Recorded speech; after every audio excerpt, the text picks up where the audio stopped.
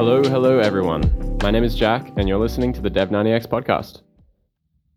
It's the end of day 24, and I'm going to start this episode with a little follow-on from the previous episode, which is a health update.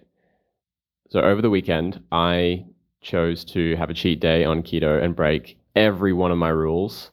And I did it because it was just really inconvenient doing keto over the weekend when I was eating at an Italian restaurant and it was a birthday party and there was just a lot of stuff going on, and I'd been really strict for over a month. So I thought if there's going to be a cheat day, this is the best time, and so I just went for it.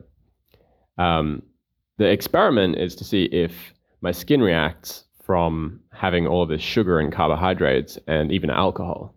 Not a lot of alcohol, but just a little bit. And so far, it has not, which is really awesome.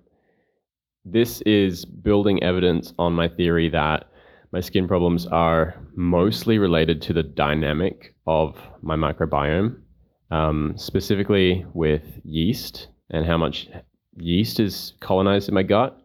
As keto, being low carb, low sugar, has a propensity to shift the colonies or the biodiversity away from like yeast dominant strains. So it seems to be holding up. The theory seems to be holding up, because if it were just an allergic reaction to the sugar or to the gluten, let's say, in the pizza that I had, then I should react pretty much straight away within 8 to 24 hours, and that has not happened. So I am excited to see how I look tomorrow, or look and feel. And also, another little health update. Great sleep last night, but I got one of those sleep catch-up hangovers, which, yeah, they suck. Jack's hack for today is all to do with to-do lists. So this has come about because I've just swapped over from Android to iPhone, and in the process of switching over, it's been a little bit chaotic. All my workflows have been disrupted.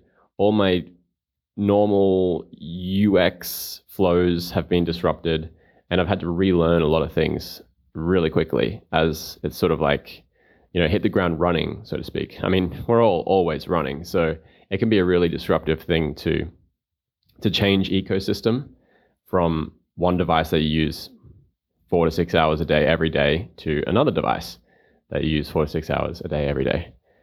And one of those things that has been falling behind, and one of the reasons why my focus has been taken a little bit away from building my app, is planning my life, doing my to-do lists. And so Jack's hack for today is that it doesn't really matter which app you use. Like, to be honest, even just a notepad, just simple notes, is an exceptionally good app for doing your to-do lists and planning. Like, there's so many. There's like Things, there's Todoist, there's AnyDo, there's Apple Reminders, Apple Notes, Google Keep. Google Keep, not Google Notes. There's no such thing as Google Notes.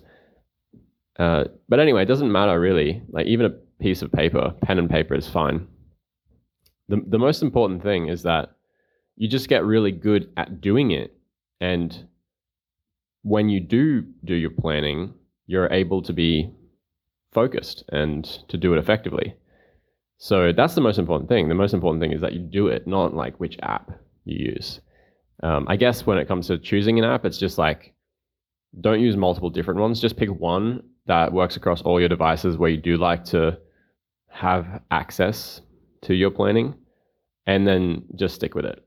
I was using Todoist for a while, and I really loved it. There were a couple of things which are like, I'd love it if I could do this or that.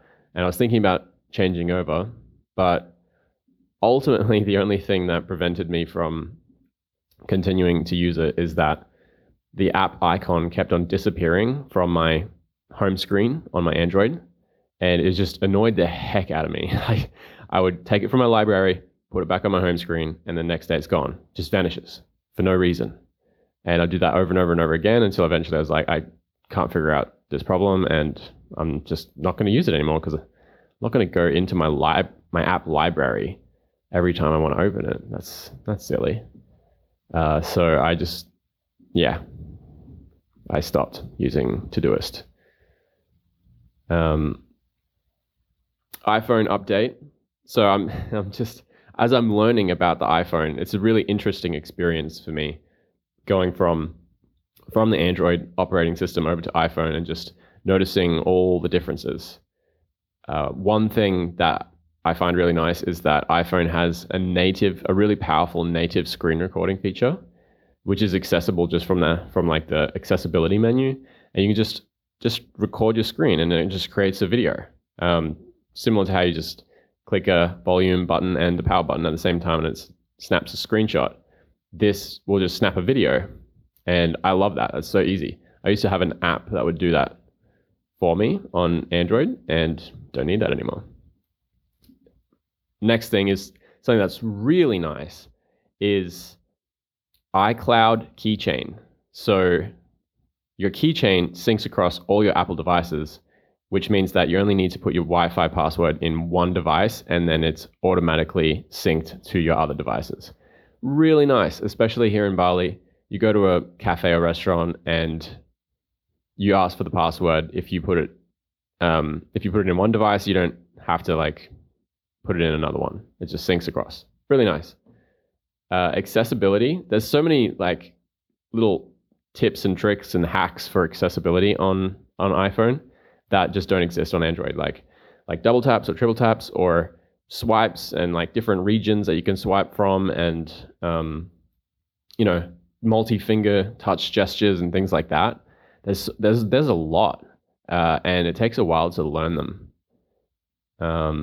One that I just learned, which is really nice, is that on the iPhone 12, there's a haptic gesture where you can double tap or triple tap the back of the phone, and it registers a shortcut. So you can just do a programmable shortcut. I've got mine to play, pause the music or podcast or whatever it is I'm listening to. And it works really well. Super fast, super responsive. And just awesome. Super cool.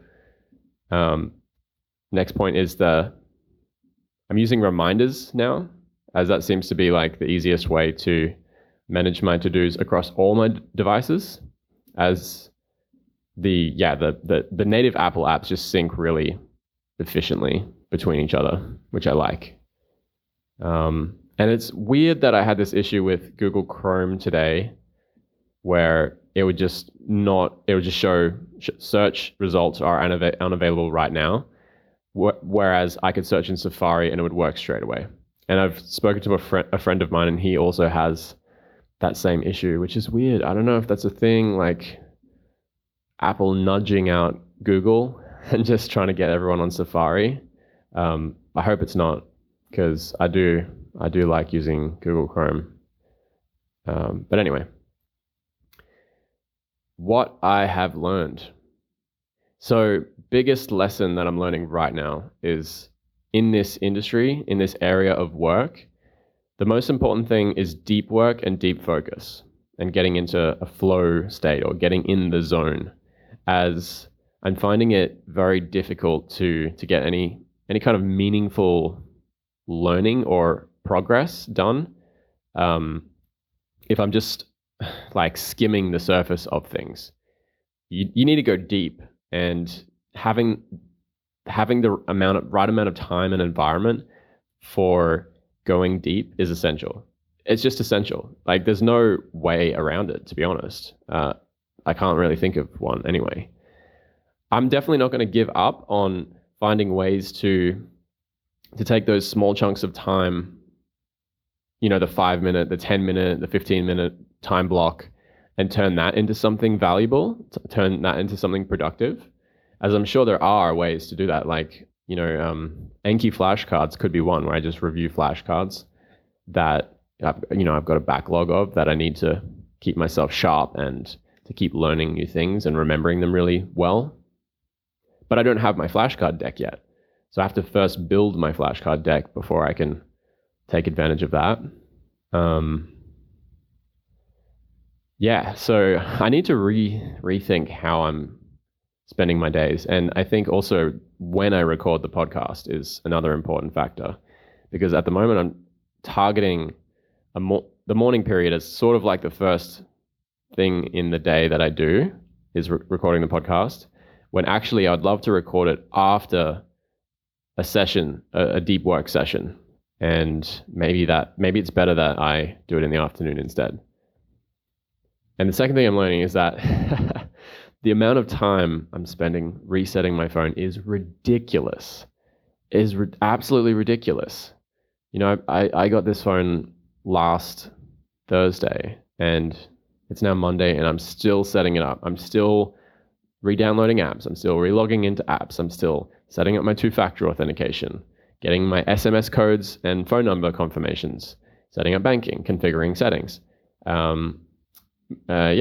Syncing data, moving data, copying data, retraining my overall user experience, swipe zones, tap and hold, double tap, multi-finger gestures, and then evaluating if I want to upgrade my iCloud storage option. There's just so many things to do. So many. It's crazy. So, this is eating up my time. And there's no way around it. I have to do it. I use my phone for everything.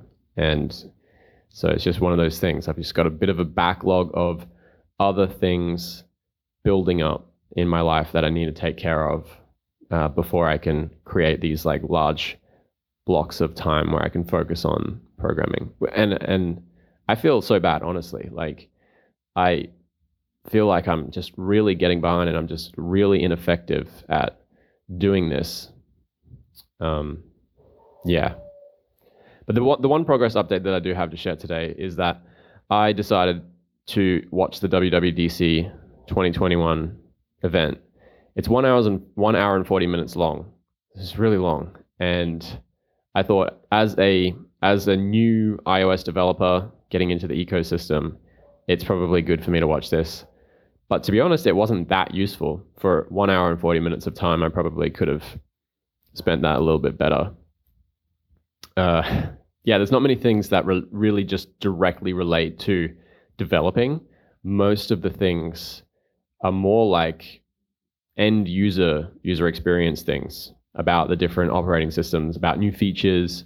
You know, you've got new features in iMessage, you've got new features in FaceTime, you've got new accessibility features, you've got new things like Shortcuts is coming to macOS. Shortcuts being an app that enables you to create like workflows on iPhone and iPad. You've got iCloud Plus is getting some more features. You've got Safari is getting a revamp with tab groups that, you know, let's say you have like 5 YouTube tabs open. It'll just group them into one tab and then you hover over the group and it like does a drop down box and then you can, you know, just like space efficiency things.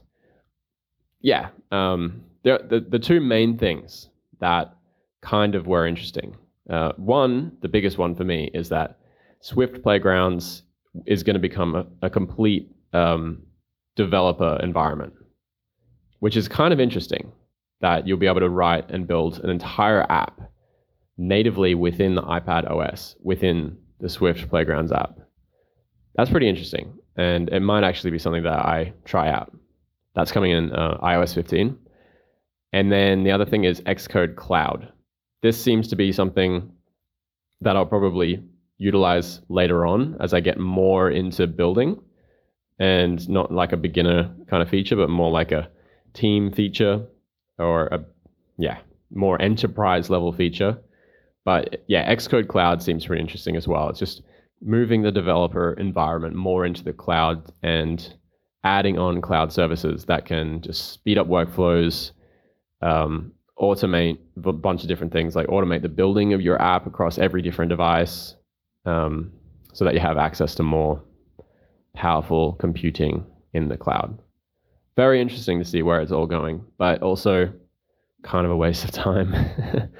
I thought I had to because all the podcasts are talking about the WWDC 2021. And I was like, I'm just not relevant if I haven't watched it. But yeah, yeah, I've got other more important things that I should be working on.